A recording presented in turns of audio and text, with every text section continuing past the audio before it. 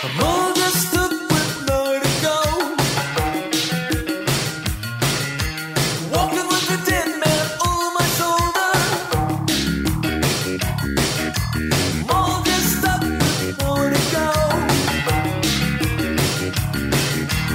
Walking with a dead man over my shoulder. Note for the editor, my 3, 2, 1 are great. My mark is not so great. Okay, got it. Well, here's to you, dear listeners. And here is a Patriot Club podcast. It's still Halloween, still spooky. At least I'm feeling very spooky in my home. How's everybody else doing tonight? I'm All speak giggling at once still is the goal. because Alessio's countdown was looking directly into the camera, and I felt like he was staring into my soul a little bit. And it gave He's me like looking at me, Warren, don't fuck this up. 5, 4, you know how to do this. Anyway, I hope my countdown is solid. Look into my eyes. So how you doing, Tori? I'm great. Starting this off right with the giggles. Thanks for that, Alessio. Oh, yeah, of course. What's up, Chris? How are you doing, Chris? You know, we're happy to be here, and I'm happy to have a real spooky story that's been in my family for a while. to share with y'all. We're going to be cursed when we get out of here. Yeah, no kidding. Hopefully. And then, of course, we have our, guest seems odd because it's Alessio, right? I can't say you're a guest. You're here, right? I don't know. It just seems like you can sort of tell us, hey, I want to come on an episode. And be like, yeah, of course. Come on over. Like, You get to rummage hi, through our Alessio. fridge, Alessio. That's the privilege Yeah. that you Oh, have. perfect. yeah, the couch is always open for you, whatever you need. I was So what's up, man? I was walking the dogs before the recording, and it dawned on me that I think outside of like, oops, this episode's coming out late, or outside of like weirdo cameos making fun of Warren on one episode a million years ago, I feel like this is the first time I've actually been on like a main feed episode of some sort. So this is cool. You guys brought me back Yeah, of course. back from the dead. That was it was weird. That was the plan the whole time. They pulled out a Ouija board and Ghost Dad appeared. Yes. However, we're not allowed to have a Ouija board in my house. Yeah, we don't play I with was wives. I was not allowed either. It's not a My toy. wife would kill me if I bought like a pillowcase that has like the picture of it. She would be like, she would probably burn it in our home. Like, she is not happy about that stuff at all. She loves getting scared and haunted, but no Ouija boards. Well, there's just no reason to open yourself up to shit like that. So I love that you just said your wife loves to get haunted. Oh, by the way, dude, you don't. So, okay, in our home, we don't get scared. It's. I want to get haunted. Like, it's haunted. Like, that is our life. Hashtag haunted. Like, we are about getting haunted. We don't get scared.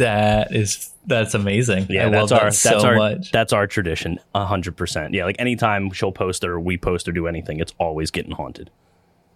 You know what I miss the most right now because of COVID? Go ahead. And this reminded me of it.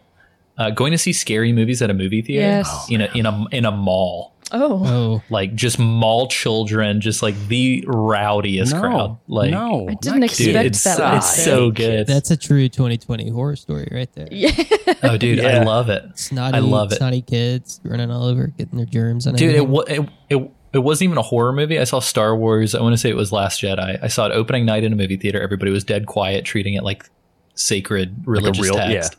And then the second time I saw it, the next day was in a mall, and I would pay a season pass to go to a mall movie theater every time. I can't crazy. say I agree with you on that one. Like, you had me just Yeah. up until the in a mall. I've had part. some. The commentary is phenomenal. I've had some very bad experiences as far as just like why are you actually spending money to be here in a theater? It's like at that point it's like, what did you spend $100 between the 5 of you with popcorn and the fucking Three Musketeers that got thrown across the thing and you're stepping on? Why are you here? Why are you here? Like, you could have gotten a great family dinner. You could have done anything, and you're clearly not watching the movie that we're all here to see.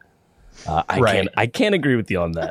I would never a first viewing, but definitely a second viewing plus. It just becomes super goofy. Like, I don't know. Or like Specifically, like I've got a vivid memory of going to see Paranormal Activity 1 yes, with a group of like it was like nothing but like a college kids night. Sure.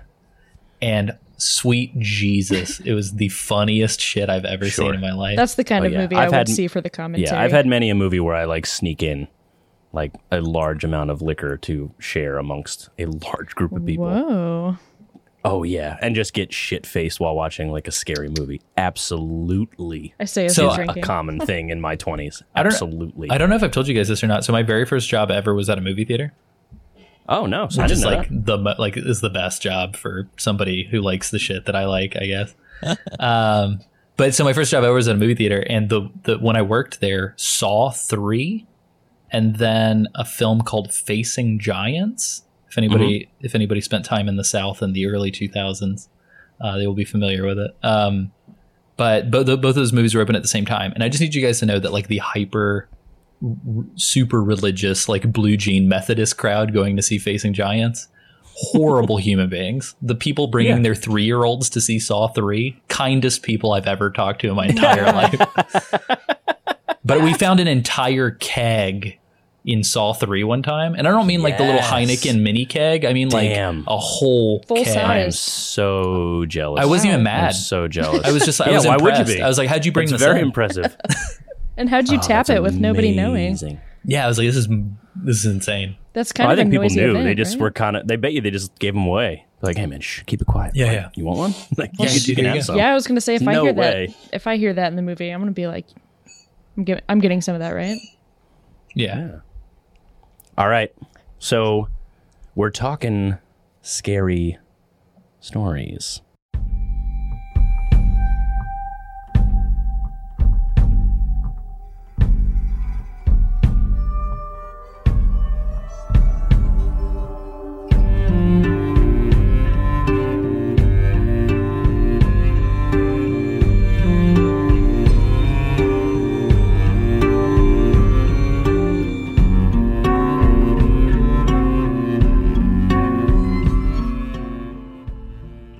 At least ideally.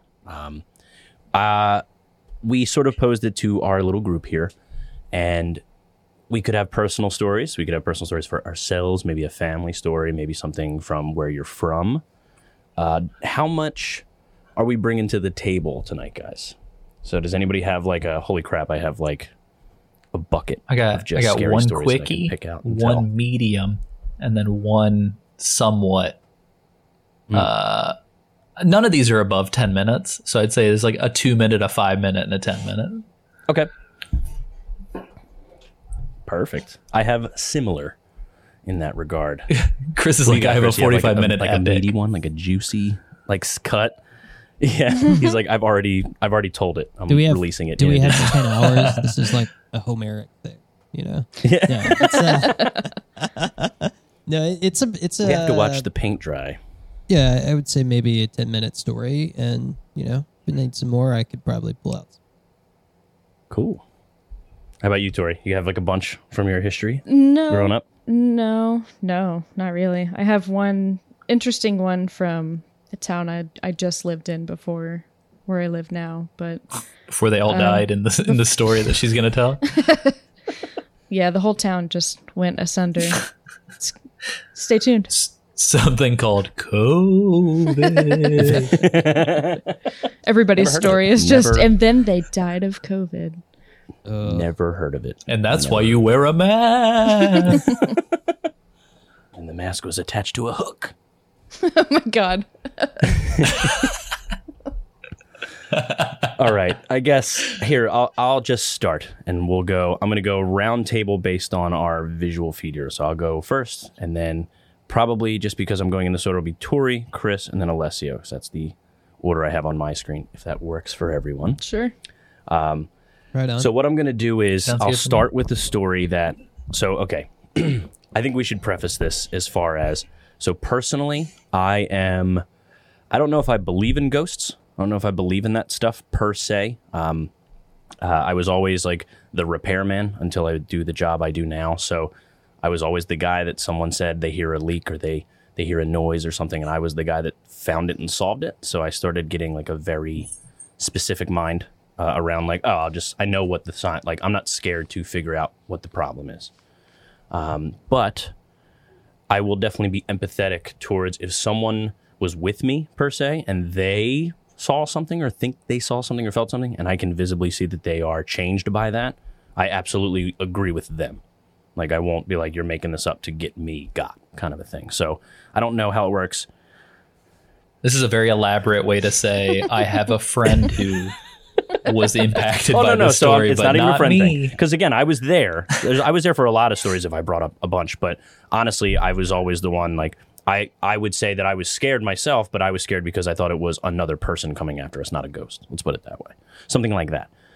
However, my quick one will be, if anybody wants to search the Eastern State Penitentiary. So that is like a very big This sounds familiar. sort of horror attraction now, but it was a literal penitentiary, and it was abandoned for years in Philadelphia.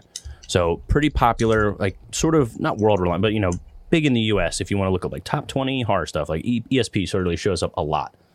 There is a It came up pretty quick. Like, I literally typed in Eastern STA, so there is and it a automatically relatively good story from a security guard, because they still had security running pretty much around the clock, because it's very high walls.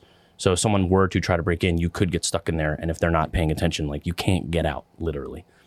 And there was a pretty good ghost story about the guard that went in. He was walking the normal halls he checks, and he got to the sort of like the crazy wing where they basically take you to the kill box, and he thought he heard noises. He was hearing scuffling, and he believes it to this day. So told the story, made it public, and it like became a big deal. What I didn't realize is that in that time frame, I was part of those asshole kids that broke into the Eastern State Penitentiary to like fuck with shit. And I was probably that group of kids that he heard thinking that no one was in there and thinks there's a ghost. But it was definitely me and like 4 or 5 of my friends getting drunk. Because we like brought like, because they're high ass walls, so we brought like fucking climbing hooks and everything to break into there. Like we went like we were bad. I was a bad kid. Let's put it that way. But Can we talk about the design of this penitentiary? Because awesome, it is man. crazy. And I gotta say, looking. as far as like a horror attraction, like now, it is really cool. Like I love ESP. Like it's a great time, and it's only like I want to say it's like 4 miles from my house. And it was even closer than looking. when I grew up.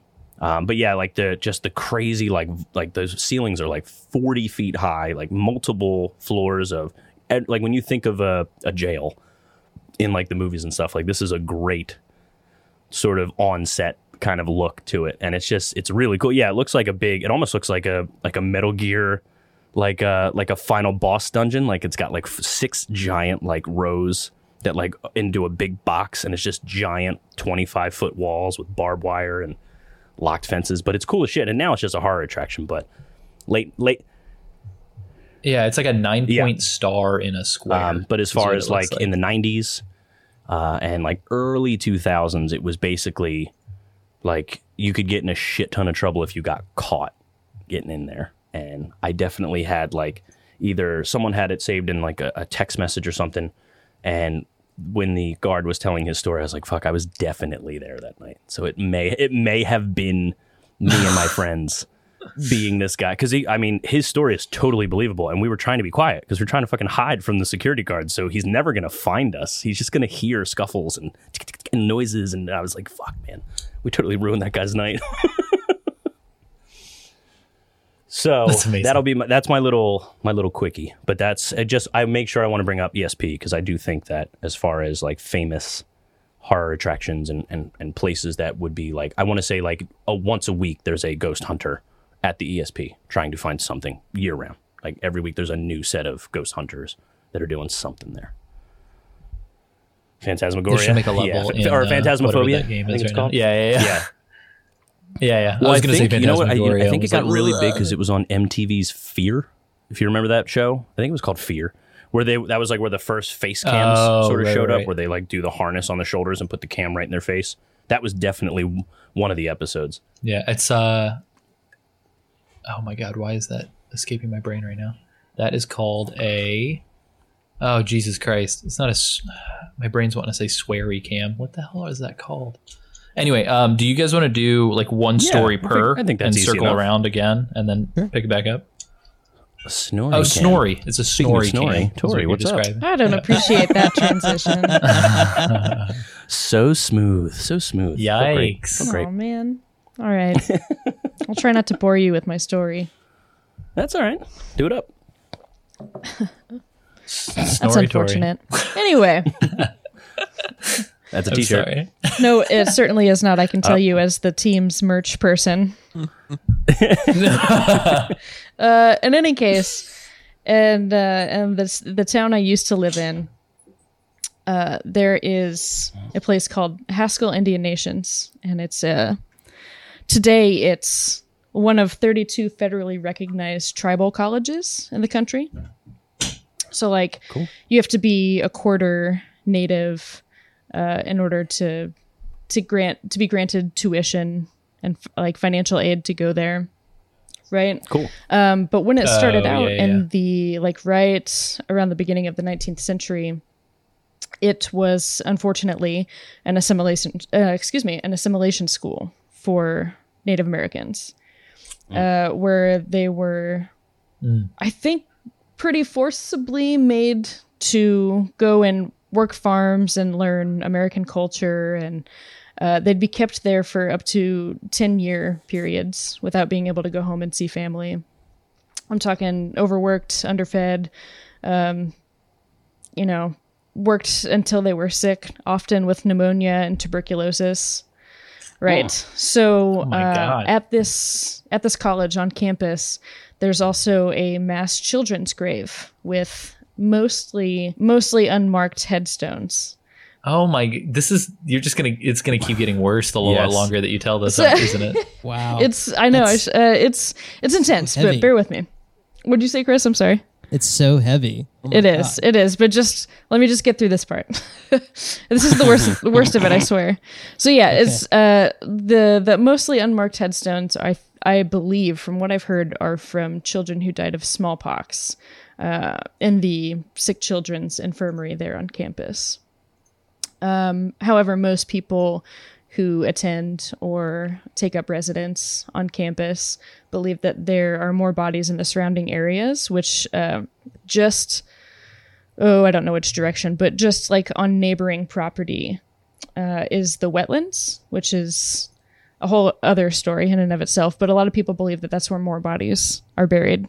So that's cool. Just a little extra tidbit.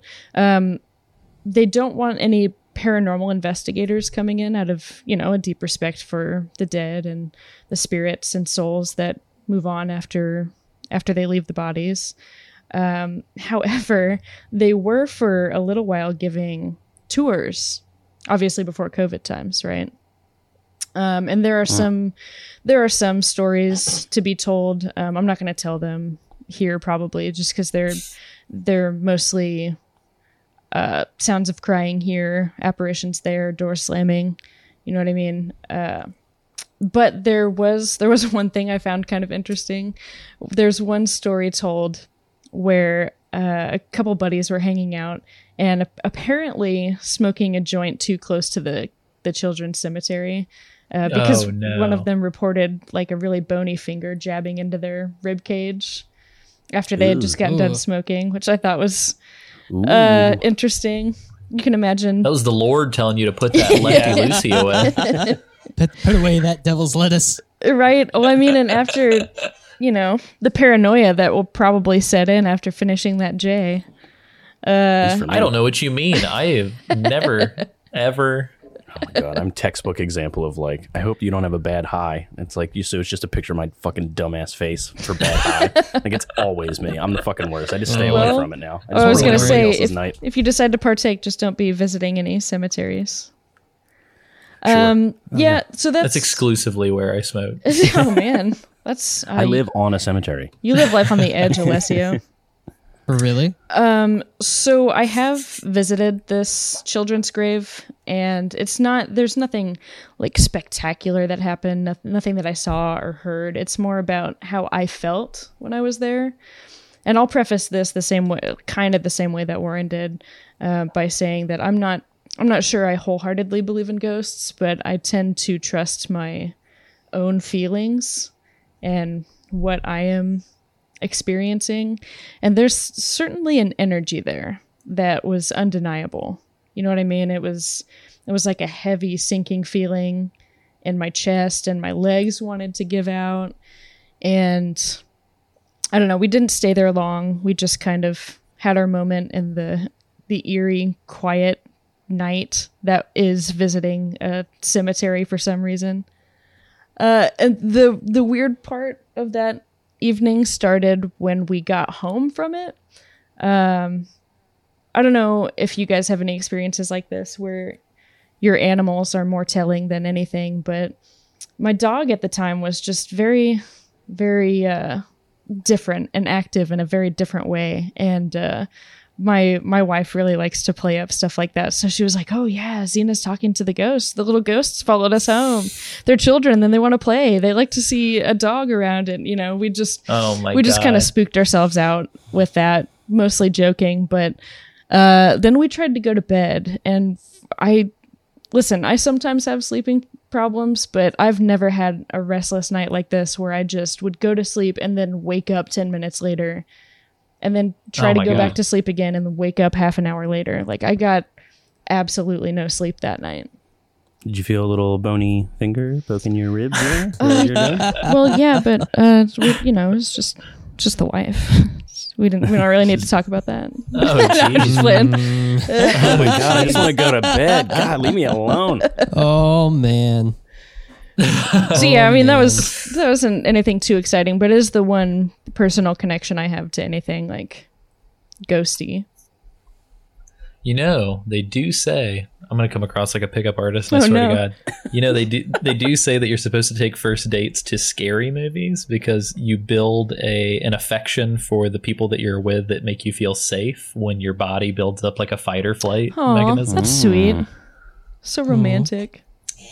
Yeah, of course. So if you got a first date, just scare the living shit out of them and protect them. Yeah, watch Hereditary. That's a great family I think that's film. that's what my wife has been trying to do to me slowly over the last 4 years, but is she gaslighting you? I want you to feel safe. yeah. Dangerous out there. Come on, Tori. It's okay. Tori's like, that man chased me. Dottie's like, no, I got you. And then as soon as Tori leaves, she's like, hey dude, here's $20. Get out of here. Thanks a ton, dude. You were faster than I remember. Oh my God. Anyway. That's it. That's what I got. I love it. All right, Chris, you want to regale us with some Hampton traditions here? Yeah, sure. This is not Hampton. This is from my grandfather who so my grandfather, he was Native American. And it's funny, Tori, that your story was about a bony finger. This story, they called him Bony Finger. No, it's this story is Utlanta, the spear finger. Oh, same thing. This is a Cherokee legend that takes place in the western part of North Carolina. That's the part that like dips into East Tennessee, where the Appalachian Range, the Blue Ridge Mountains run through there. And in those mountains, you know, early times before white people got here, there was a terrible ogress that haunted that area, a woman monster whose food was human livers. And she could tape on... Classic women. I know, right? No, cut that out. That's fine. I'm not. I will cut that I'm out. not a misogynist. But could you boost my volume on that part? Isolate only Chris's audio, please. So Utlanta could take on any shape or appearance to suit her purpose. But in her right form, she looked very much like an old woman. Not an ordinary woman, though. Her whole body was covered with skin that was hard as rock. No weapon known to any of the Cherokee could penetrate it. And on her right hand, she had a long, stony forefinger of bone, like an awl or spearhead, with which she stabbed everyone whom she could get near enough to. Fucking metal. Wait, everyone? Like even her friends? She didn't herself? have friends. What an asshole. Dude, this is awesome, though. That's a cool visual, though. Right. And So Spearfinger, which Ulanta, from what I know of Cherokee, it translates to "she had it sharp." She possessed I love powers over stone. She could easily lift and carry immense rocks. She could cement them together simply by striking them against each other. And to get over rough country and mountains, she more easily undertook to build a great rock bridge underneath her as she walked through the air. And this is called the Tree Rock on Hiawassee, on the Whiteside Mountain. If you go there, there are bluffs that look like a stone bridge that go through the mountains. So That's crazy. on the Blue Ridge, had it well started from the top of Tree Rock when lightning struck it and scattered down the fragments along the whole ridge, where pieces of those rocks that she fused together can still be seen by people if you go hiking along that way. And she used to range all over those mountains and streams in the dark of the Nontala. She was always hungry. It was her one weakness.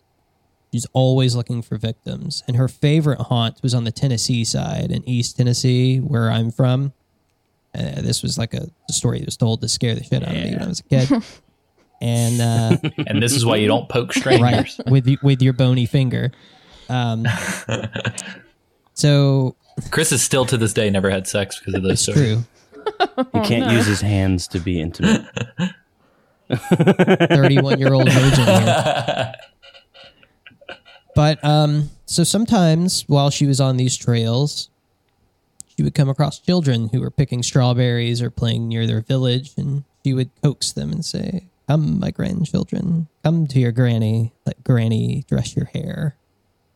And then when some little girl would run up and lay her head on the old woman's lap to be petted and combed, the old witch would gently run her fingers through the child's hair until the child went to sleep, at which point she would then stab the little one through the heart or the back of the neck with her long awl finger, Through the back of the which she neck. kept hidden under her robe. Dude, that's some Terminator 2 shit.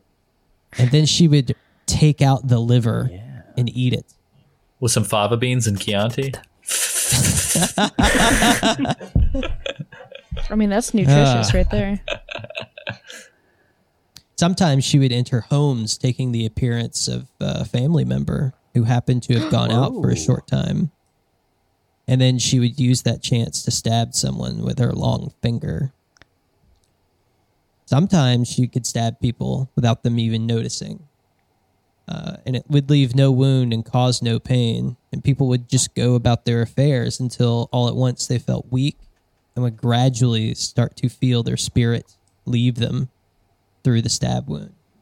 And they were always sure to die because through that wound, Spearfinger had taken their liver out. And they had been walking around without a liver.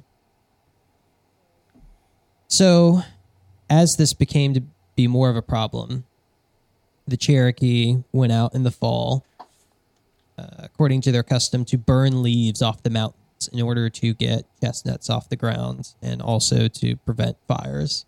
Yeah, I mean, it's just like Trump says, you gotta sweep it up. Oh boy. I'm so, The real I'm horror sorry, of guys. 2020. Oh boy.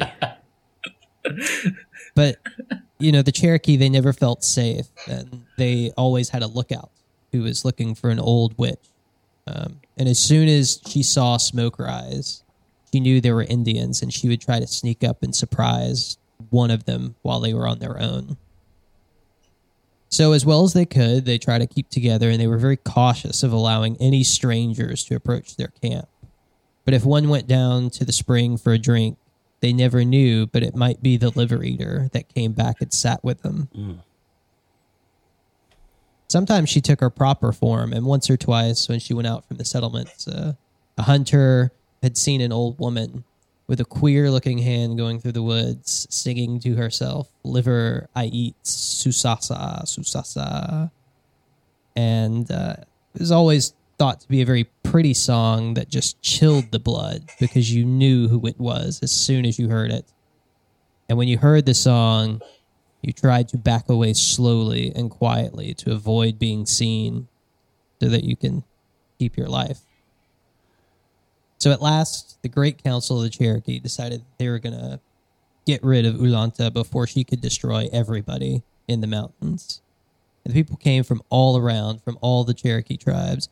And after much talk, it was decided that the best way would be to trap her in a pitfall with spears at the bottom so the warriors could attack her all at once with arrows by firing down to the pit. That's some Viet Cong shit. So they dug a very deep pitfall across the trail that she was known to haunt, covered it with grass and earth, and made the ground look as if it had never been disturbed. And then they started a large brush fire near the trail because they knew that attracted her, and hid themselves. Sure enough, an old woman came along the trail, and she looked like an old woman that all of them knew from the village. Though several of the older and wiser men wanted to shoot at her, the younger interfered because they did not want to hurt one of their own people. The old woman slowly came along the trail with one hand under her blanket until she stepped upon the pitfall and tumbled through the brush top into the deep hole. And then at once she showed her true nature immediately, and instead of a feeble old woman, there was a terrible, terrible witch with a stony skin and her sharp awl finger reaching out in every direction all at once for someone to stab. The hunters rushed out of the thicket and surrounded the fence, and they shot at her heart. And their shots were true, but as often as they could, the arrows would just fall off because of her stony skin that prevented them from breaking. And she taunted them as she tried to climb out of the pit to get at them. But they kept her down there and they kept her out of their way. And then suddenly a small bird, they call it usugi, which That's is one of Tori's birds. a titmouse, was perched on the tree overhead, and it began to sing un, which they thought was the native word unaha, heart, meaning that they should shoot at the heart of the witch.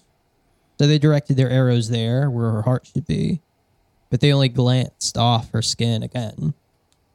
So they caught this titmouse and cut off its tongue. And ever since then, the tongue of the titmouse has been very short because everybody knows a titmouse is a liar. And when the hunters let it go, the titmouse flew straight up into the sky until it was out of sight and it was never heard from again. So the titmouse that we know today is only a shadow of that original titmouse. But the hunters, they kept up the fight. And then another little bird, a little tsikili, the chickadee, it flew down from a tree and alighted and landed upon her right hand of the witch.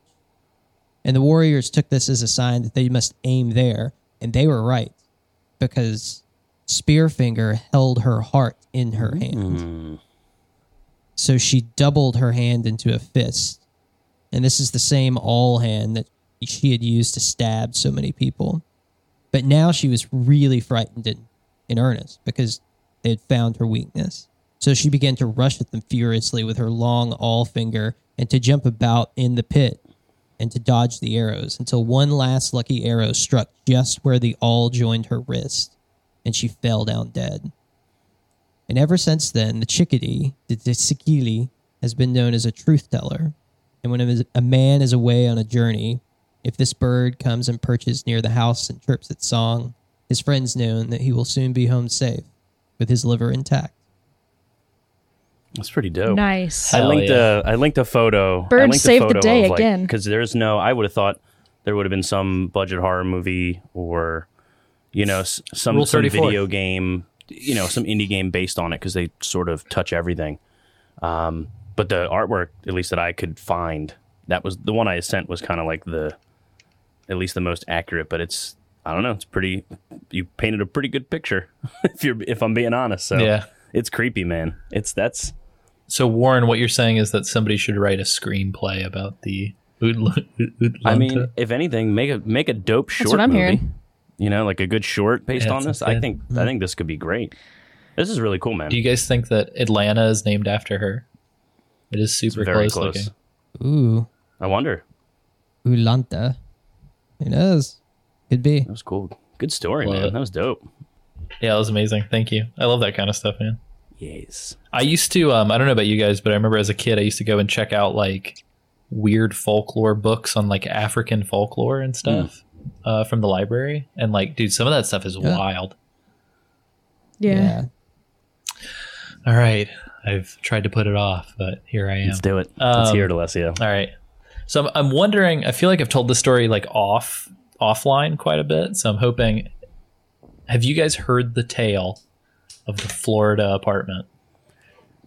Probably This not. Florida man lived there. I don't think so. Maybe not Florida. Maybe it was in Alabama. Anyway, it was an apartment. All right. All right. So I'll tell this story. So I apologize for the squeaky chair if that's coming through in the recording. So essentially, for a majority of my life, just because we moved around a lot whenever I was a kid, I grew up in apartments. So that's why, I don't know, like a lot of people, especially in the South, they're like, why is your family always living in apartments? And I don't know, I was just used to it. So we kind of moved around. We lived in a bunch of different apartments in Europe, but then also in Virginia, Florida, and Alabama. And so this was, I want to say it was the second place we lived when we were in Alabama. And it was this apartment complex. Lo and behold, Kristen would invite me to a party at this apartment complex like many years later. So there are some good memories in this apartment complex. But we had this apartment that kind of faced the back, like away from everywhere. And my dad, still to this day is an academic, but he was teaching then. And so he would be up late grading papers all the time. And so from time to time, he would say, man, I really wish that you wouldn't walk around the apartment late at night. You always freak me out. He's like, I swear to God, I see you moving around the hallway out of the corner of my eye. And I would always be like, I don't know what you're talking about. I mean, I would be up late, but I would be up late, like in my room, you know what I mean? Sure. Like on the computer or whatever. And so, just kind of, it came up every once in a while. I never really thought anything of it. And then lo and behold, one day, my buddy James, who actually has been on this podcast, he kind of intro and outroed the Jeremy Blaustein episode with me. Cool. My buddy James came over and we were just hanging out, doing whatever, hanging out. You stay up late because you're whatever, young men playing video games, just whatever. It's like 3 a.m. Anyway, I had my door closed because obviously we didn't want to be too loud or whatever, but I had to go use the bathroom and I had my door closed. And I swear to God, I went to the door, and more than I've ever been sure of anything in my entire life, I could feel something on the other side of the door. Like it felt like in the moment at first, I was like, oh, maybe mom or dad are like hanging out outside the door, like ready to knock, to like complain that we're being too loud or something. But I just stood there and waited, and knocks never came. And so I just like, I don't know how to describe it, man. Like I was like, eventually after what felt like minutes, I just said out loud, I was like, James, I can't open the door. And he was like, what do you mean? And I was like, I don't want to open the door. I was like, I am so fucking terrified that I feel like something's on the other side of this door. I do not want to open the door. And so I kid you not, we stood there, like I stood there, he sat there, and we were just kind of shooting the shit or whatever. Literally, I did not move until the sun came up. Oh my God. And then I felt more comfortable to open the door. And I went out, and I'll never forget, I just didn't think anything of it or whatever. But maybe a year or two later, we were moving. And my dad, when he's dropping the keys off and stuff, just kind of offhandedly mentioned, like, yo, I think there's like something fucking weird in our apartment. Just like, I don't know, just like made like an offhanded comment or something. And the woman asked him, like, what apartment is it? And my dad said the apartment number. And this woman claims, I kid you not, that a 16-year-old boy had hung himself in my room like years prior. Oh my God. And for whatever reason, I remember while we were living there that room always felt like weirdly cold, like all the time. So I don't know, believe it or not, I just like legitimately like still from time to time remember like an echo of the fear that I had standing on the other side of that door. Ugh, ick. Yeah, that was cool, man. Does it like follow you around? That'd be dope. Every apartment. Oh, that's God. why you apartment hop Oh, every God. 4 years, every 1,000 days. It follows. That's cool, man. Mine. I have a story that I would say if I had to pick a story that I definitely would believe that like it's the closest I would have said that like I have changed my outlook based on how this night happened. Let's put it this way. So it's very understood that I'm an asshole when it comes to scary stuff. If you guys have known, I'm the one that'll find, what it is. It's the radiator. It's a drip in your bed. I'm that guy. So I bought my place in 2008 where I currently am. So if you're out here, Lisa, I'm coming for you. So when we were working on the house, I bought it and we gutted the entire place. I was an idiot, but I was going to do it. So we gutted the house, and when we got to, there was drywall up over windows. Like they kept the blinds on the windows from the outside. You just saw blinds, but there were drywall over it and then, taped and painted. So to like hide the windows for a very odd reason. And when we pulled everything down, we also noticed that on the window, like I guess on the frame, there was like, little like kid drawings, like, like a little marker or something like that. It wasn't like beautifully known, but like you could tell someone was either scraping or sort of writing it. And Lisa, the name Lisa, was written a couple times on there. And it was either, just maybe a kid learning how to write her name or something like that. Maybe that's where, not that she slept, but maybe that was like where they had maybe a little table. She'd use her crayons and, whatever. So they had to like sort of hide what went on in this room.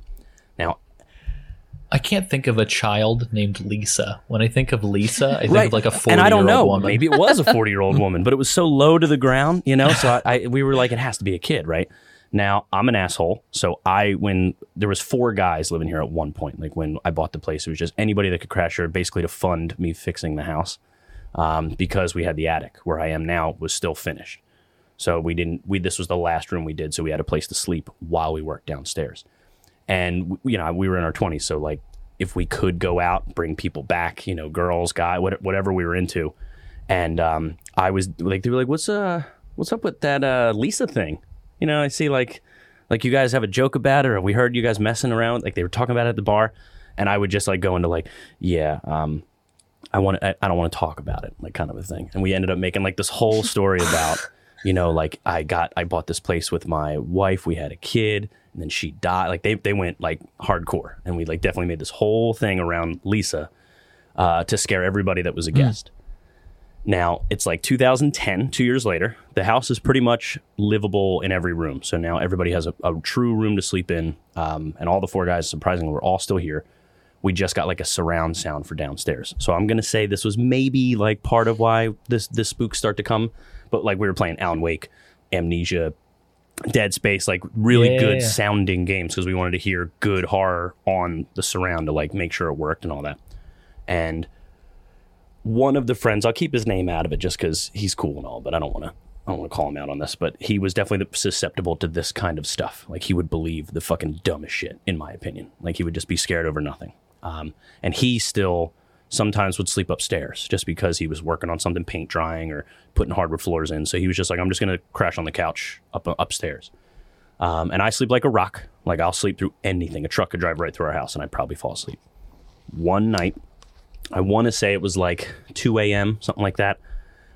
Pretty rough night of drinking, but we were day drinking. So we passed out pretty early. And I came upstairs to where I'm basically at now.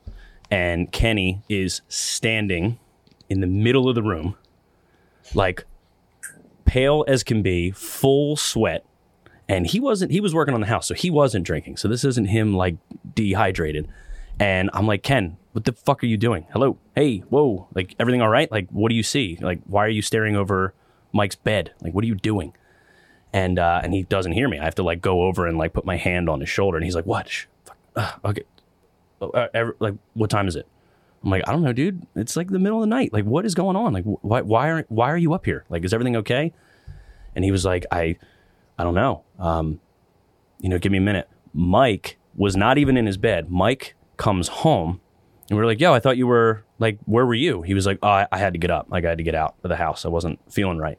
I was like, what do you mean you weren't feeling right? He's like, yeah, I woke up and I thought like someone was in the room. And I was like, well, was it Ken? Because he's been here. Like, what the fuck? And he was like, oh, no. Like, he's like, Ken was up here, but he wasn't, I don't know, whatever he's doing here. But like, I went out. I was like, I couldn't sleep here. I didn't know what to do. And he's like, I felt something. I was like, okay, that's weird. So Kenny was very big at writing, like he would journal stuff, like a lot, like if he remembered something. So he would like sort of write down like whatever he felt or noticed or something certain nights of the week. And Mike came home one night, the next night, and I woke up again, which I never wake up. And Mike comes home and he was like, dude, I can't sleep in my room anymore. Like, I don't know. I don't feel right. And I don't know if it's me. I don't know if it's the room or what, but like, I got to go. Like, I'm going to go. He was divorced. So he was like, I'm going to go back to my home and figure out what's going on. And I might got to go see a doctor. I don't know what's going on, but it's been like the last couple days. And he had to tell his doctor like what was going on to sort of describe like how he was feeling. So he said, yeah, I felt like a tightness on my chest. I felt like someone was in the room, like someone was like there. It just, I don't know, it was anxious. I've never had anxiety. I'm in my 30s, like something like that. And then he was like, well, describe, what do you mean did you see someone or did you feel someone? And he said, well, no, it was like, probably, it wasn't someone big. It was like, almost like a kid. Like I thought maybe like one of my kids was there and maybe I just feel like I couldn't protect them. So I just got anxious. And so he like was on medication or whatever, couldn't come back. And him and Kenny were really close. And Kenny like had his journal and he had journaled like that night that he was like watching a kid watch Mike. And like Kenny from then on was like, I'm not sleeping in the attic ever again. And he moved out like a year later. Oh my God. Yeah, so, I don't blame him. And I believe Yeah, it. that's Like insane. I said, he was pale and sweaty. He definitely believed it. And sometimes, like I said, you can catch him and maybe he'll like make up other details. But like they didn't see each other until, and this was like early. This wasn't really like, yo, call me on the smartphone. Like this was 2010. So you could text and all that, but it was still flip phone mania still for a little bit there. But yeah, I was like, oh, okay. And I really felt, I was like, dude, I think we fucked up. Like we shouldn't have given Lisa like a backstory and anything, because I hope Lisa isn't fucking living in this house right now. And I was working Oh my on the God. attic this year or last year when I was like refinishing it. So I was scoring some of the wallpaper that was up here before I like got all the computers and stuff.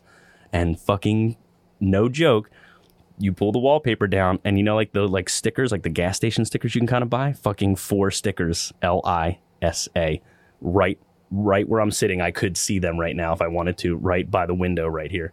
And this is like a short roof, so it was like 4 Cool. feet. Like a kid would have put LISA, and like not like perfect, like just a little off centered. And I was like, oh shit. So I was like, hey, babe, I gotta tell you about Lisa. I'm really sorry, but I was an asshole 10 years ago. So if you like hear shit, tell me please. Like we need to know this now in case it gets any worse. But luckily she's been good. But yeah, literally, Oh like my I could God. almost reach where they were, like right where I'm sitting right now. Little did you know it's actually a Lisa Frank original window frame. You actually could eBay it for like $2 million. on this whole house. I had a whole team of people coming in. So that's like the one where I definitely believe what happened. I kind of blame us being dicks, and then I also kind of blame like the games we were playing, because some of them were sort of psychological sounds, so you think you're hearing something that doesn't exist. But I definitely believe the two of them. Like they wouldn't go in cahoots to fucking leave the house, you know what I mean? And they still to this day, like Oh, Mike, for sure. Mike hasn't come back. Like he still talks to me, but Mike has not come back, which is wild. You best be believing in ghost stories, Warren. You're in one. Oh, And then, so when we get to it, and we don't have to for time's sake if you want, but I do have like a pretty famous horror story that we can go into if we sort of need more. But does anybody else have any other ones they want to share? I know Alessio, I think, has at least one more. Yeah, I got an opener, a second opener, and then I got a headliner. I love it. We'll give it an opener then. Let's go for it. All right, word. So the opener is this one. So going back to our multiple moves. So at one point, my dad helped the police in Charlottesville, Virginia, bust some notorious stuff up. And I'll never forget this. We had to move in the middle of the night. I was like a super small kid. I think it was like 6 or 7. We had to move in the middle of the night. We didn't have anywhere to stay. So we were staying in rural Florida, Live Oak, Florida, with my dad's parents. And I think when we left, I was like midway through kindergarten or something, or midway through first grade. I think it was kindergarten. So I had to go again. I had to essentially start over or whatever, jump in at a new school in the same grade. So I remember like middle of the school year. and my dad was looking for work. I think my mom was also looking for work. I can't remember exactly, but like nobody was home. So essentially I had to take the bus to school and the bus back. Like nobody was dropping me off as a 7-year-old. And I want to say it was like week 1. Actually, it was probably the very first time I had to take the bus back. So the very first time I had to take the bus back, I was told, hey, take the bus to your aunt's house. And I kind of remembered where she lived, but not super great. But they told me, they're like, here's the street name. Take it to the bus driver. The bus driver is going to take you there. And she'll tell you when to get off. So I was like, okay, cool. So I'm supposed to go to my aunt's house. So I get on the bus. I'm just kind of there, whatever. Lonely kid, don't really know anybody. New school, yada, yada, yada. This bus is going pretty far out. It's like a super small town in Florida, but it's going pretty far out into the sticks. And little did I know that I had like walked off the bus at the wrong stop. Like I had like a feeling where I was like, oh, this looks like what I'm used to seeing in my aunt's house. I'm just going to get off here. Bus driver didn't think to say anything to me. Or like, I guess she just didn't remember who the new kid was. Yeah. And so I just waddled off the bus. And man, in retrospect, like the house was definitely some like horror film shit. It was like the only house. There was like a farm across the street. Like a huge fenced in kind of pasture across the street, but it was like a rotten ass wooden house. And it was one of those moments where like, as the bus is pulling away, I kind of take a couple steps forward and look around and realize like, oh shit, like this is not the house. Like it looked like the house And it's not. does not look like the house. And so I'm looking around, I'm like, I'm kind of freaking out because there's like a bunch of big fucking dogs chained up. Like this house looks like shit. Like for all I knew, I mean, it's the 90s. Like I think heroin was the big thing, right? Like not meth. So like for all I fucking know, like, Oh yeah. I don't know what's going on. So I was a little freaked out. And my dad used to always watch shit like The Exorcist or Yeah. The Bone Collector, like all this sketchy shit. So as this like 7-year-old, my brain is like racing. And so I don't know what the fuck to do. So I run across the street. I'm looking around.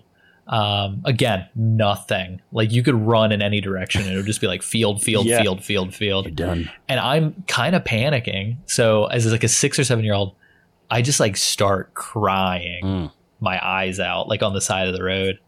And then out of the, like my teary eyes, I see this red car coming down the road. So I think to myself, and again, this is like pre-cell phone. I think it's like 1995 or some shit. So I just run out in the middle of the road. Like literally, I just run out in the middle of the road, arms up, screaming.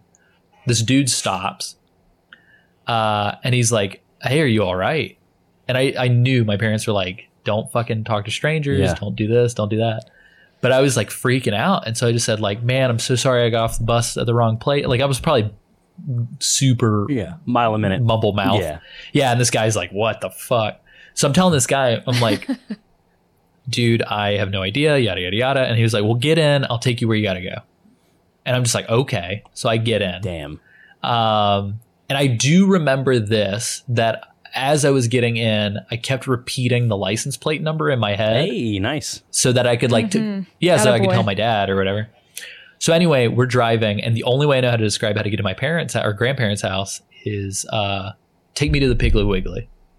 Okay. Like if you can take me to the Piggly Wiggly, I can tell you, which is a supermarket. Yeah, If people yeah, don't know, I'm it's like familiar.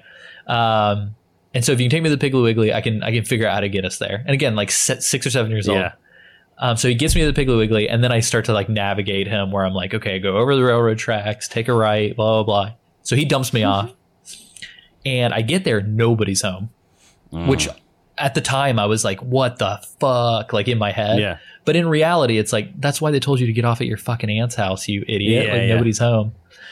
So I'm kind of freaking out. I like stole the neighbor's trash can so that I could like jump the fence into my Yeah. own grandparents' backyard. Nobody's home. It feels like forever's going by. So I just like went and talked to the neighbor. It was like this old lady. I'm just talking to so many strangers at this point. I'm like, I'm on a roll. Fuck it. Like, let's rock and roll. So anyway, I'm talking to this neighbor and they're like, hey, like, come on in. We'll wait until your grandparents get here. I was like, all right. So remember I was like eating Oreos and just like watching TV. Anyway, I like pass out, wake up. I had written down the license plate number. So my parents are freaking the fuck out. Like, I think they had called the police when I had never shown up at my aunt's house. So the police were there, my parents were there, grandparents were there. And so I tell the police, I'm like, this is the license plate number. I give them the description, blah, blah, blah. And I will never forget that, like, the next day they called my grandparents' house and they said that there was no license plate with that number, like, in their computer system. So I don't know, kind of a reverse ghost story, but I think somebody was looking out. No, that somebody still was works. looking out for a little 6-year-old boy.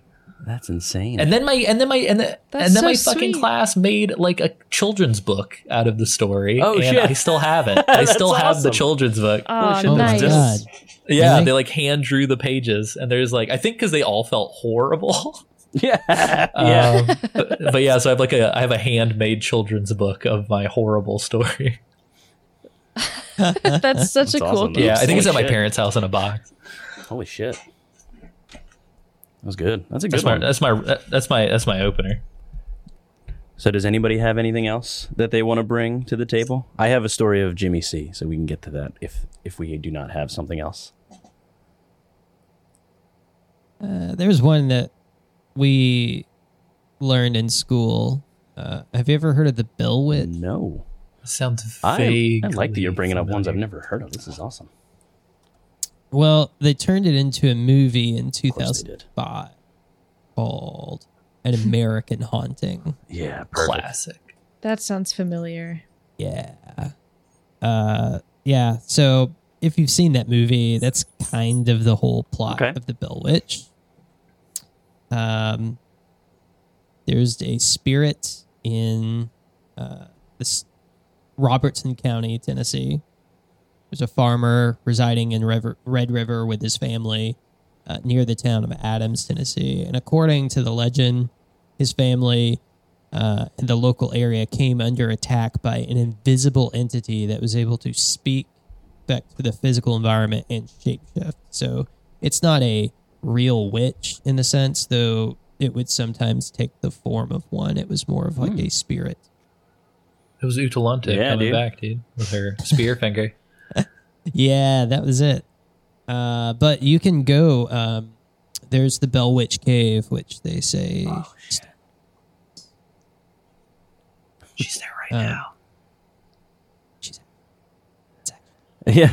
Now, Shit. now is Shifted. it Bell because of a literal tone bell, or is her like last name Bell? Do you know?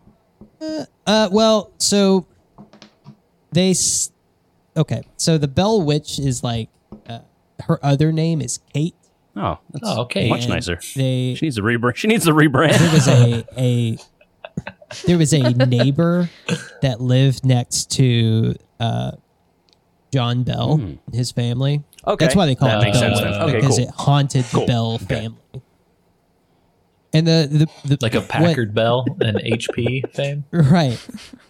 And the whole goal of this spirit was to just she wanted to do two things. She wanted to kill John Bell Sr. Nobody knows why. I do. Yeah, He's a son of a bitch. There's some speculation that when they first moved to the area, John Bell had seen like an apparition that looked like a wild dog and had taken a shot at it and wounded the creature. And that apparition was actually the Bell Witch, or Kate Batts is what they called her.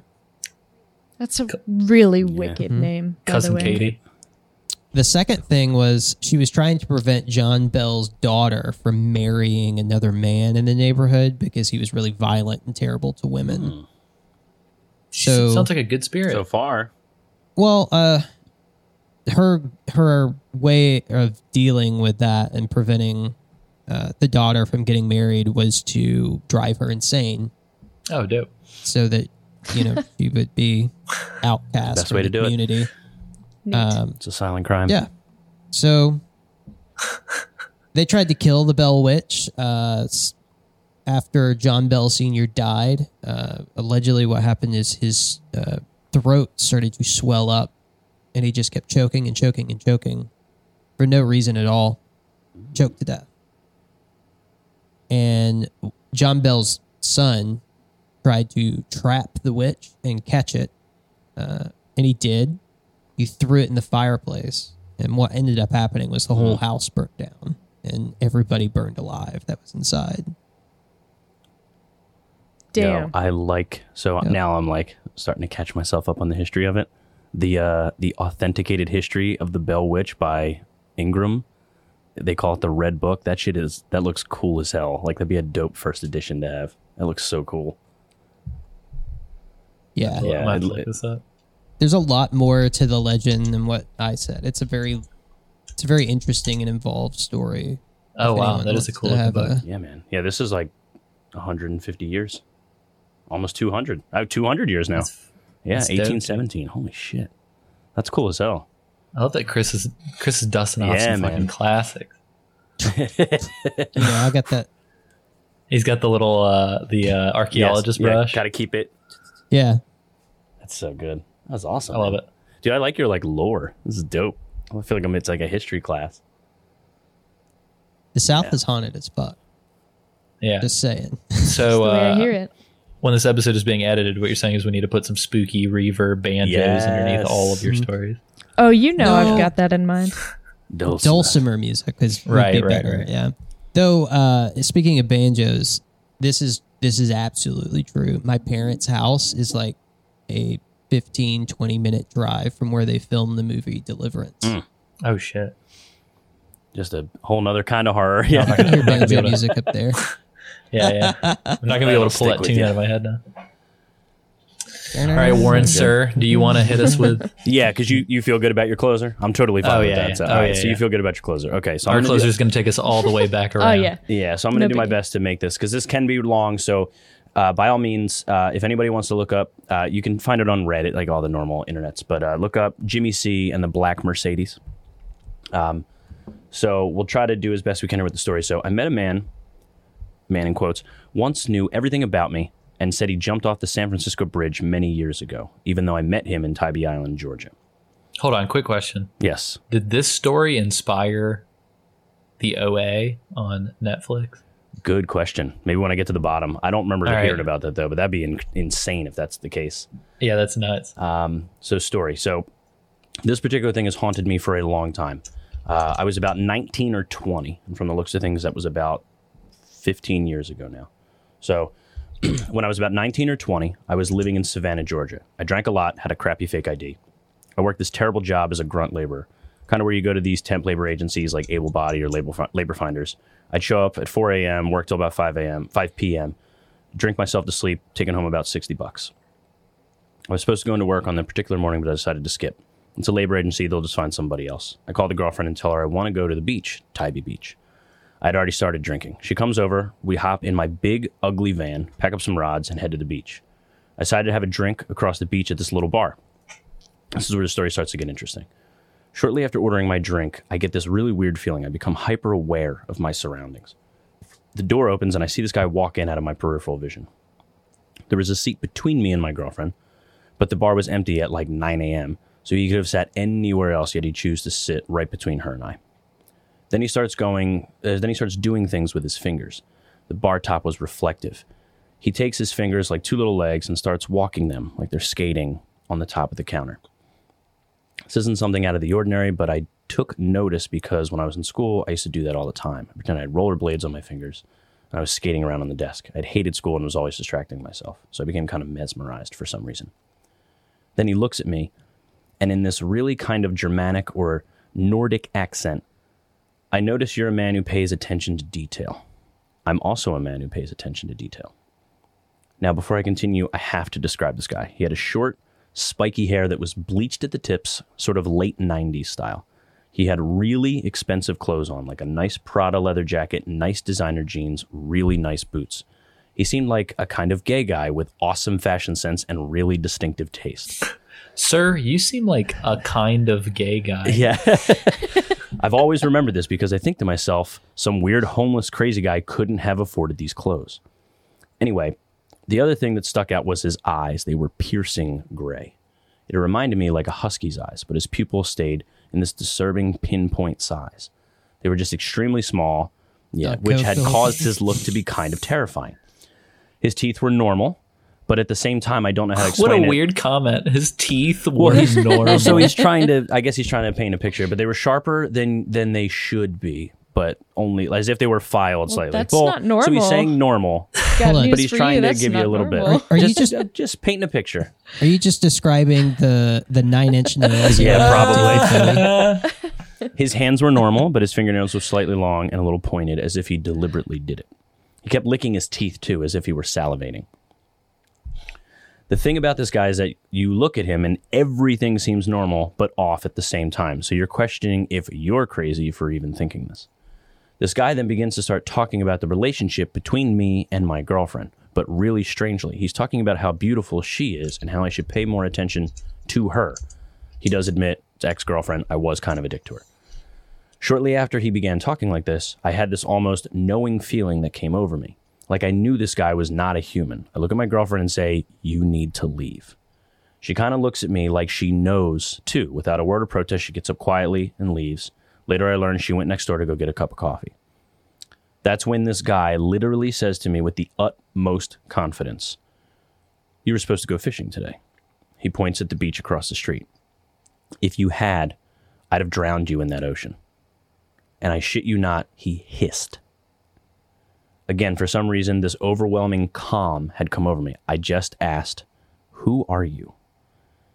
He answers back with this crazy guttural language like, but it was really long. It sounded Arabic or Hebrew or something. I just, for some reason, without skipping a beat, and I have no idea why I could stay so calm, I asked, can you please say that in a way that I can understand? He says, you can call me Jimmy C. I jumped off the San Francisco Bridge years ago, and we've been watching you. From there on out, he never referred to himself as me or I, but only we. The conversation became strange, very strange after this.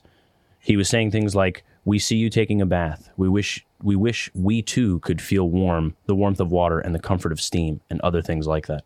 He kept buying me drinks too, specifically whiskey sours. It was like he had an endless supply of money. He smoked Marlboro Ultralight cigarettes. After I don't know how long, because I lost sense of time in a way, I told him I was going to leave. I walk next door, I get my girlfriend, and she's stone silent. We start driving home, don't say a word. Then I just asked, do you know what that was? And she just says, that was a demon. Just very concerned. This girl had parents that were scientists. They were very analytical, non-religious, and that was the first thing that she came up with when she chose to speak. Now, I don't say any part before because to me this is the most important aspect of the story, so I'll just say it now. Because it's what happened after this that fucked me up for so many years. The last thing that this Jimmy C guy said before I left is this. Look at my car. I look outside and I see one of those newer Volkswagen Beetles. It was white. What does the license plate say? I look at the plate and it literally says fierce. He looks me dead in his eyes and says, the next time you see me, I'll be driving a black Mercedes and the license plate will say Utopia. Stupid, right? That night I was calm. I don't know why, but I felt like the guy on Office Space after his hypnotherapist died right in front of him, and it was weirdly zen. My girlfriend started having terrible nightmares of this guy's head just staring at her in her dreams. Weeks went by, and then the encounter started affecting me. I found myself becoming paranoid about the black Mercedes. Every black car I saw, I checked if it was a Mercedes. If it was, I immediately looked at the license plate. I started doing it when I watched TV and movies, and well, I couldn't stop. Now I'm going to fast forward a tiny bit. 10 years go by. Now I'm almost 30. So this is much more recent, which is about 6 years ago. And in silence, when I'm alone, when I'm drinking, I often think about this encounter. I still look for black Mercedes, and every time they pass, I'm very curious and anxious and check the license plate. Anyway, I remember my girlfriend at the time always kept a journal. But now I'm pretty sure that I'm insane. Maybe I was drunk. Maybe I'm not remembering any of this correctly. After years of trying to find news articles of a Jimmy C that committed suicide on the San Francisco Bridge, looking for black cars, anything like that, I felt like I'd just grown out of it. Yet still, I had to know, so last year I tracked down my ex-girlfriend. We ended on bad terms. I found out now that she's a school teacher in Wisconsin, has married a woman, and is actually trying to have a child. I figured she's not going to talk to me, but I send her a Facebook message anyway. I ask her if she can find the journal from that day because I have to know if her events line up with mine. Sure enough, she had it, and it contained even more detail than what I remembered because she had literally written it down at the coffee shop right after it happened. Now, what I can have, if you guys would like, I can actually read her journal entry, if you guys are cool with that. Oh, of course. Okay. Here's You've what lured me this far in with your heathen era David Bowie So and your talks of hearses. Here's what she sent me. Notes on what happened at Tybee Island, Georgia on the first Tuesday in December 2005. Drove there during the day and the sunshine was getting me down. Kept thinking about how earlier I had gone to a friend's house after waking up there. And he woke up early, took a shower, came back and woke me up, acted very sweet. Then I went home, took a shower, came back, and we go together to Tybee. He had gotten drunk already and was teasing me, sort of being an ass. I had even threatened to go home once, but I stayed, feeling that I really should go to Tybee with him. But I was excited to show Tybee to Will during the day, and since I knew it well and he had never seen it. He talked about how it reminded him of his childhood, and as we drove down the salt marshes over the bridge, the sun, the palm trees, I grew up in a fog, got to Tybee, and he wanted to have a couple beers even though we had rum in the trunk. Well, really, the back of the van. The first bar we went to, we got carded. He had his fake ID, and so we left. She didn't have one, remarking that everyone in the place had given us strange looks as soon as we walked in anyway. Went over to Fanny's a couple doors down, on an area by the beach, by the pier. I decided I want beer after all, and I told the woman I'd just like a glass of water. The place, I had a PBR, only it cost $1. Noticed the VW Beetle, white, parked outside when I came in, but I did not see Jimmy enter. Pointed out a man sitting at a bar stool down, drumming his fingers strangely on a stainless steel bar, more like dancing with his nails, stretching his long fingers. Thought immediately that he was gay. And I watched and talked in whispers about it for a few minutes before he, the stranger, spoke. He first talked about how I had noticed him dancing with his nails, the words he used, then looked at his nails, surprised, and said that they look like shit. I laughed, getting a weird feeling about this guy. He then spoke about how it's important to notice details, and he likes it when people pay attention. Then he pays attention to everything, that he knows that I do too. His eyes are, some word I can't decipher, blue-gray. That was his, some word I can't decipher. He has blonde hair and a narrow pointed nose above pale lips that covered crooked teeth, not very white, almost like fangs. His teeth are all I can look at until I look at him in the eye, something I normally wouldn't do unless I know a person a little, and he seems to evade me. He asks if I love the name of the bar or if I love this guy we're talking about. She doesn't say the name. Without hesitation, I nod and say yes. He asks, "Do you love her?" to our guy. He looks uncomfortable, laughs a bit, and says, "Yeah, I guess so." And then the guy says that I am beautiful, that if our boy won't love me unconditionally as I do him, then someone else will. He touches my hair and says that I am a creature of God. He then tells us that he walked 3 miles up and down the beach, and it sucked. Some good things about God's green earth, told a story about a scorpion and asked a frog for a ride across a river, who then stung the frog, told the frog it was in his nature, and then they both enjoyed their last minutes of life because they both would then die. He told my boyfriend he knew him, and he kept trying to get to him through me. He'd say, "I'm not hitting on you, girl," but continually told me I was beautiful. He tried to piss off her boyfriend, kept saying that he knew me, or that he knew him, that he was in his room at night. He's what crawls on his back. Told his glasses, the aviator sunglasses that I gave him, were cheap, that my glasses were perfect because he could see through them rather than hide behind them. Then he said that I was perfection, that I was one step away from becoming myself. Earlier he talked about fashion, though thought my glasses might be Armani, said Prada was his favorite person. Then I noticed his orange leather jacket had a red rectangle of fabric on the left breast that said Prada. He said that he knew who he was, that he knew who my boyfriend was, to which he replied that he knew who he was. The stranger left to go to his car, get money for more drinks. He offered to buy us all a shot of tequila and already bought my boyfriend a beer.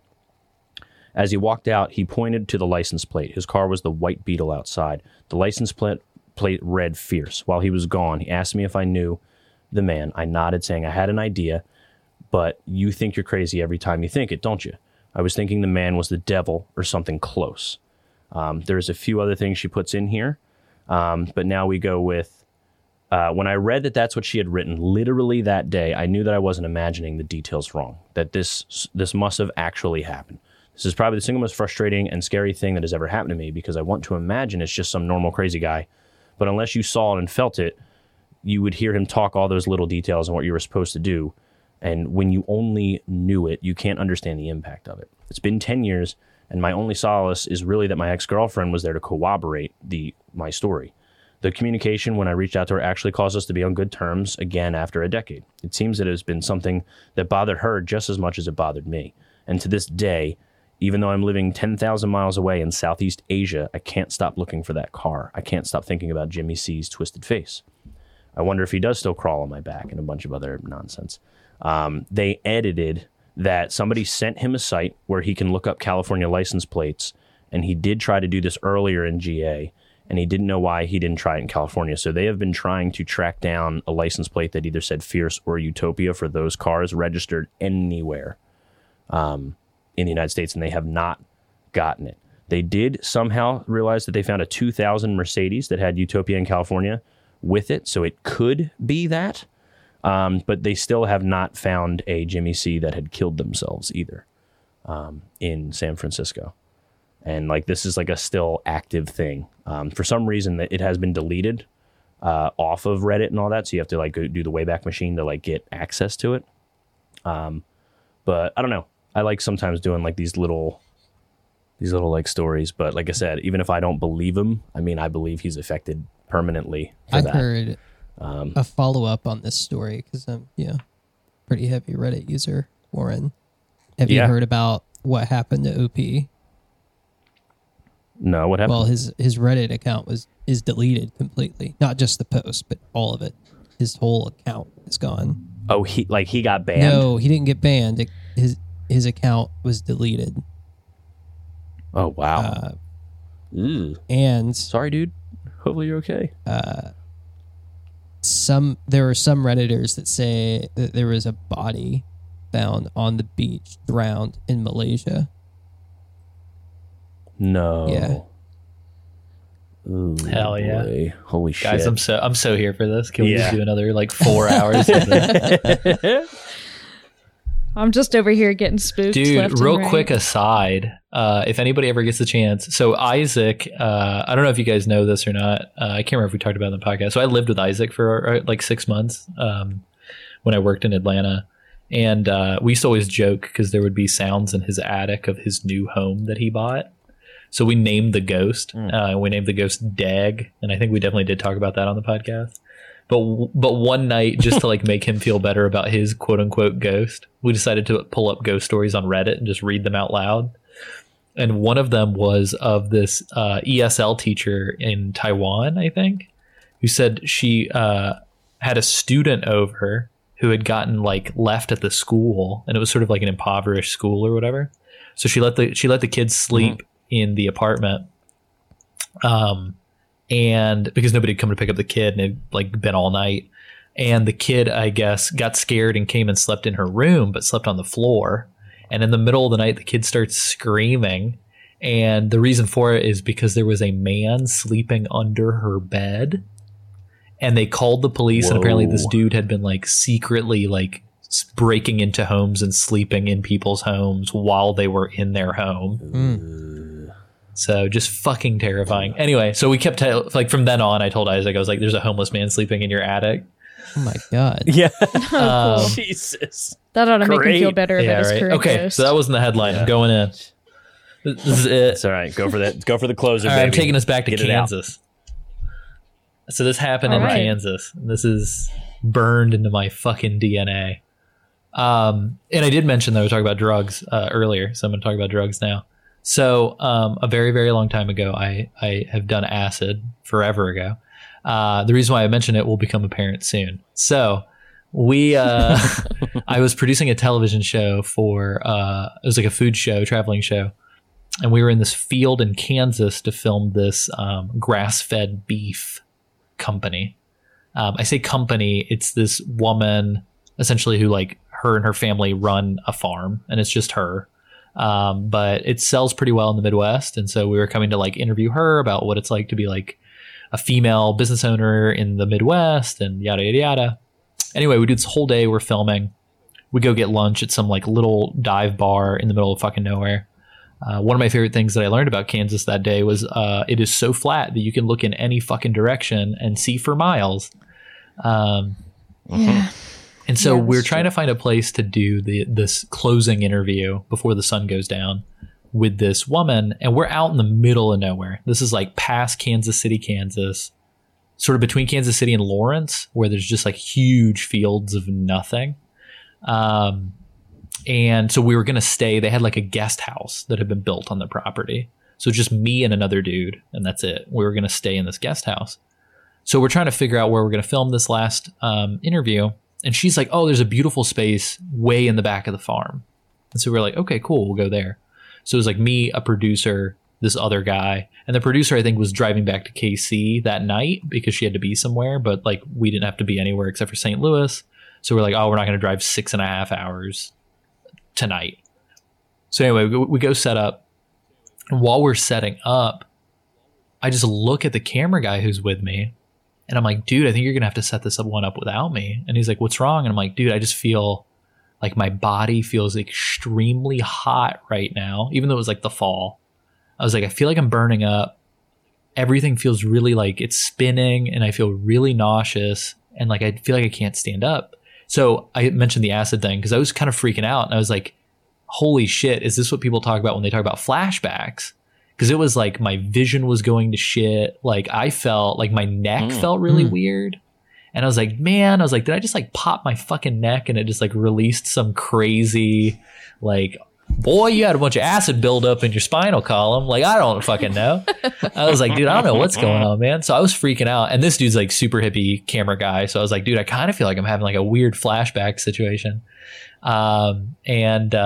Thank you for that, Chris. Chris just posted a Bowie picture that looks just like Jimmy C. It's very creepy. Oh, that's anyway, amazing. so I'm freaking out and I was like, dude, I got to go sit down or something. So he's like, yeah, dude, it's cool. Like he finished setting up. The field producer that was with us for this stint said, she was like, oh, I'll cover the interview. Don't worry about it. So anyway, I come back after I had some water and stuff. And it was like, okay, I'm feeling a little bit better. But as I'm kind of getting close to that area again, I start feeling like shit again. So I kind of like took a second and then they're walking back. So I kind of encountered them on their way back. And the woman whose family farm it was like, hey, how are you feeling? I was like, hey, I'm feeling all right.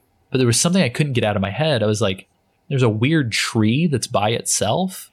And like most of the tree is fine, but there's an arm of the tree that is completely rubbed raw. Oh my God. And I was like, what's up with that weird tree?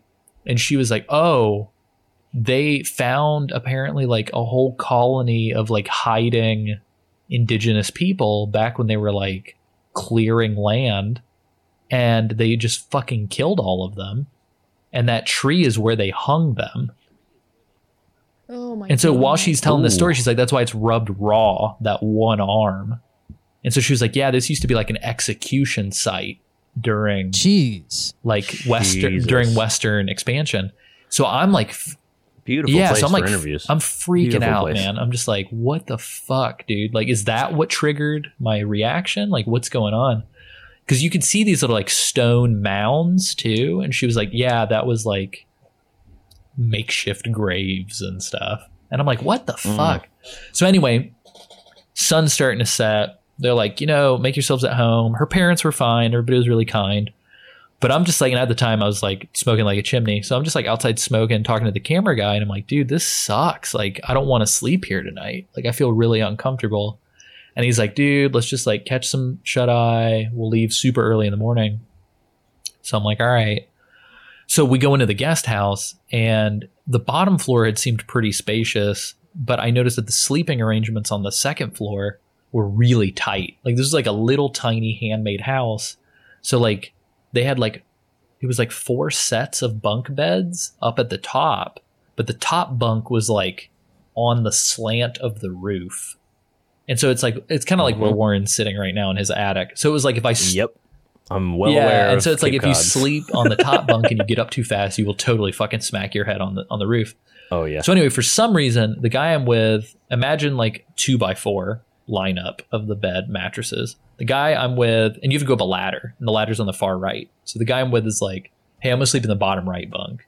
So in my head, to kind of give him space, I'm like, I'm going to sleep in the top left bunk. So we're all the way across from each other, and we don't have to worry about keeping each other up. So we had been working a lot that day. So he like falls asleep like instantly, like immediately. Yeah. And I'm like, bastard. cool. That would be me. That would absolutely So be me. I lay down, and guys, as soon as I close my eyes, I feel what I can only describe as what seems like someone, like if you're standing next to this bunk bed, your face would be at the level of the person's head in the bed. And to my right, I just swear to God, I feel like someone's facing me. Like I'm sleeping looking straight up, and I feel as if someone is standing right next to me looking at me sleeping. And I feel so uncomfortable that like Chris looks I feel so horrified right uncomfortable now. that I cannot go to sleep. Dude, I'm so sorry. I feel so uncomfortable that I cannot fall asleep. 2, I don't want to move because I don't know what the fuck this is. And I can hear the dude snoring, and I can tell by the distance of the sound that he's not. Yeah, he's not. It's not next to me. him. Yeah, it's not him. And dude, so like in that moment, I was like, I don't know if it's a ghost. I don't know if it's like somebody who lives here. I don't know if it's like some fucking weirdo who broke in that we didn't notice. Like, I don't know what it is. And I kid you not, you guys, it is the only time in my life that I have cried with my eyes closed. Like I literally just like silently wept because I was like saying to myself, I don't know if I'm going to wake up in the morning. And somehow I just like exhausted myself from stress to sleep. God. Yeah, you just Dude, I just felt collapsed. horrible. And so I woke up the next morning and I was just like, as soon as I woke up, I was like putting shit in the car. Yeah, I was like we gotta go. underwear and a t-shirt, Yeah. just like piling shit in. And the dude comes out of the bathroom and he's like, dude, what's going on? And I tell him what's up. And he's like, let's get the fuck out. Like instantly, no hesitation. He's like, we gotta go. And so we just took off. And in retrospect, like, and we called them. We were like, hey, we had to leave. So sorry, but like blah, blah, blah. And I kind of explained, I remember after I had a conversation with that field producer at a bar, and she's like, is it possible that you just like felt the livestock? Cause it's like free roaming cattle. She's like, is it possible that you felt the livestock like through the wall? Like maybe they were just like kind of huddled around the guest house at night or something. And I'm like, girl, this is not that. Like this was a totally different, like it was horrifying. But yeah, that's my Jesus. That's crazy, That is man. Woof. dude. It was the scaredest I've ever been in my life, and I fucking had my eyes I don't closed. know. I feel like I want to experience something like that. I don't have. You be that careful sort of, what you wish it's for. not fun. Warren. Yeah, sorry. Like I said, I'm here. I'm not being not discrediting anything. I've had some like, so I my inherent fear is always like, I think it's never walking downstairs, it's walking upstairs. I feel I've that. always had like I gotta pick it up. Let's get up these stairs real quick here, just in case. Like I've always had that every once in a while, and I've always felt like there's been something, but I just always, accumulated it to, all right, maybe when I was 5, someone chased me or something. So now I'm always worried about see, it. Right? Warren, I have that same thing, but my older brother definitely did chase me up the stairs multiple times. So yeah, I grew up a latchkey kid. I was home by myself, like even at 5 okay. for hours and hours and hours. My dad was a truck driver. My mom was in nursing school. So even if she was home, I would never know. And she was a good mom, but like she was busy making sure she was going to make good money. Well, and later. and this is like Not that now. feeling, but like times 20. Like Yeah. I don't know how to crazy. describe it. It's almost like I know what you mean though, where you can sort of tell that something where someone is like dude, there. Like I know what you mean when you describe that. Obviously, right. I don't know exactly how but I understand. you can just like, feel presence. Ugh, I don't You know what I like mean? that. Like fucking Yeah, A, dude. definitely. Yeah, and I don't know. I mean, there might be Yeah. some crazy like because of the pressure of the changing winds and the atmosphere of the room, it can create an illusion. Yeah, dude. I mean, it could even be like with that pitch, just the way your body adapts to being like you're almost like in a half of a coffin. Yeah, really. yeah, You're so yeah. close to the ceiling that you may not realize that your body's just Yeah, maybe playing it was with like your mind, body like, temperature you don't want to bouncing. you don't want to be here right now. Like this is not how you rest, Alessio. Like this isn't. But a dude, good it's place just for it you. was the I know 1-2 that punch. feeling. It was the Oh, 1-2 man. punch of like, oh yeah, that's Yeah. just the tree where they hung 100 people. Combined with Jesus. the come sleep in our hell house. Maybe tell you after the interview, right? Maybe give you that detail when you yeah. leave, right? Why would she drop that like, hey, welcome to my farm, beautiful place in the back. murder Yeah. house right In out all here. You're gonna be fairness, he sleeping on the asked top about floor. it. That's not really something you can subvert. If somebody points, hey, what's up with that weird fucking tree? Oh, they do it in movies all the time. Let me pour don't you worry some about it. tea. It's That's a story for another time. Like, come on. Like, they do that shit all the time. We'll talk later. Let's get through this interview. Like, Dude, he'd who be would like, "Oh, keep thank you. that tree? I Very would have fucking concerned." uprooted that shit and like. I burn that shit down or anything. I totally agree, but maybe they That's can't true, that's desecrate the true. graves. I don't Dude, know. There could be God. something. It's like almost like Yeah, an part of me honor. wonders too. Like, did some Native American spirit just fucking watch me sleep that night? Like, you know, Yeah, Maybe. dude. Yeah, it could have been someone protecting you. You don't That's even true. realize it. You know what I I mean? don't know, man. It's just fucking. That's crazy, Yeah, man. that's the thing too. Is like it's super weird because in my family, two weird things. My dad, I kid you not, has seen so many fucking instances of like, oh, I saw somebody, and then somebody's like, oh yeah, people have died there. So like, so my dad has Ooh, that yeah, thing like going they- on. On my mom's side, my mom's sister 3 times in her life has had a dream that someone has died, and then within 3 or 4 days, that person has died. Like clockwork. Damn. So between those two things, I'm just that's like, wild. dude, I don't know if we're just like highly susceptible to some sort of weird intuition or what the fuck it is. Yeah, that's wild. But like, yeah, I just feel like there's some weird shit in my family. you got a little Oh, God, doorway I don't want to in know. your blood, Alessio. If not, at least a no, window. the They secret can peek in window. there. I'm not sure which is worse. Well, I gotta say that was a fun little scary story, guys. It's good. That was fun. It's a good little Yeah, hang it's good. sesh. I don't want to go. Yeah, I know, and I feel bad because I have a heart out because I do have, of course. Now we're gonna talk about all this shit. Oh, Now yeah. I It was gotta less stay about up all night. friendship and more about now I'm scared. But yeah. Yeah, exactly. Well, what I will say is this is a happy Halloween from every single one of us over at the Metal Gear Mondays team as well as Revengeance crew. At the MGM as I'll call Treehouse. us, the RC. Yes. Obviously, so this here is a Patriot Club podcast. We are releasing it on the main feed to let people know that we like to record extra stuff that isn't just necessarily mainline episodes. And if you pitch in on the Patreon, I believe at the $2 tier, you have access to all of these episodes. And they go back a long time. So there's a lot of extra content over the years. But we like to bring up stuff like this. It's not necessarily Metal Gear related, but it's still fun to sort of talk and learn about you guys. And you guys get to learn a little bit about us. Hell yeah. For $2, you can double your Metal Gear Mondays content. Pretty much, yeah. No kidding. So, yeah. So if you guys are listening, wherever you guys are listening to this particular episode, if you have the opportunity, please rate and review us. That would be amazing. The algorithm is the scariest thing out of everything. Chris, where can they find you on the internet? You can find me walking along the stone mountain bridges of the Natala and the Chilhowie with my long awl finger, typing on Twitter. There's gotta be a at noise Chris Hampton, associated with that. I. Tori. Oh, no, I don't like the tap. I don't like the tap at all. Yucky. Make it stop. Tori, where can they find you on the internet? You can find me hiding under my covers.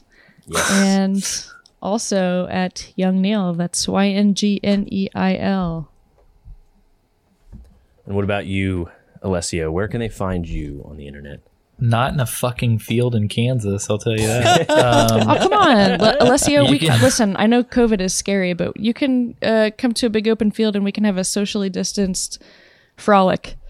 Nice. As much as I don't like, 6 as much miles as apart. as much as I don't like the New York Post, they had an article yesterday of all these New Yorkers that moved away from the city and were now regretting it. Oh, yeah. And my favorite was this dude was like, I actually bought a ranch home in Montana. And he was like, after 2 months, I started to wonder, is there anything else to this? Where is everyone? So anyway, after that ghost story, I decided I'm going to move to New York and never be alone in a field ever again. But no, you can find me at AC Summerfield pretty much everywhere. And definitely talking everyone's fucking ear off in the Discord. Yes. So I apologize, everybody. Hey, man, it's cool. No, I'm just happy we're active. So, yeah, another Patreon piece is we have a Discord for our Patreon members. And for patrons, for $1, you get into the Discord. And I got to say, for considering our crew, we are quite active in there. And actually, we're getting ready to talk about Bloodborne soon, our game of the month, because we're doing our game of the month club. So Yeah. I'm excited for that. And then we got to vote. So I have my pick ready, Alessio. Ooh, I'll nice. be Yeah, unleashing it when the time comes you for it can to join. be turned down again. You can join something like I think it's like 70 people. It's some crazy high 80 people. There's like a ton man. of people in this thing. Yeah, it's fun. From all over the place too. It's wild. Like any given day in the voice chat, I'm talking to like a Brit, a Dane, and an Aussie, and then a bunch of Americans. Yeah. So, Yeah, it's 24 hours because they're just on a different time schedule. So you could wake up at 2 a.m. and someone's streaming. Like, Listen, you yeah, guys. it could be. nuts. I Yeah. regularly wake up at 3 a.m. lately. And Oh, wow. sometimes, The just for witching the hour. comfort of my own sanity, I'll pop into the Discord, and usually I can catch somebody there. It's really great. Yeah. nice. That's cool. It's a little comfort food. Yeah. Well, thanks for having so- me, you guys. Yeah, Thanks of for course. I'm coming glad, back, glad Papa. you were able to carve out some time. Carve out some time to share my trauma with you Yes. guys. Hey, sometimes you got to have an outlet, man. Do you Sometimes it's feel just about that healed? outlet. A little bit. I also feel like I'm contaminating reality. No, we need to know so we can join forces and fight back. That's true. We need it. So yes, guys. So again, if you need to find past hosts, you can go to MetalGearMondays.com. I would say you can find me as Warren Minix anywhere. If you're game tags, if that's your thing, I'm Untaggable Gamer. And I do have a band, Spooky Forest. We have an album out on Spotify. Thanks if you give it a listen. No big deal. We also have merch, new merch, as of at least a few weeks ago. So bit.ly/MGM store.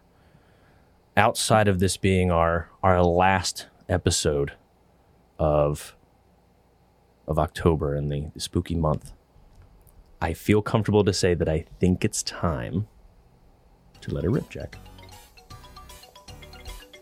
Dope. Dope.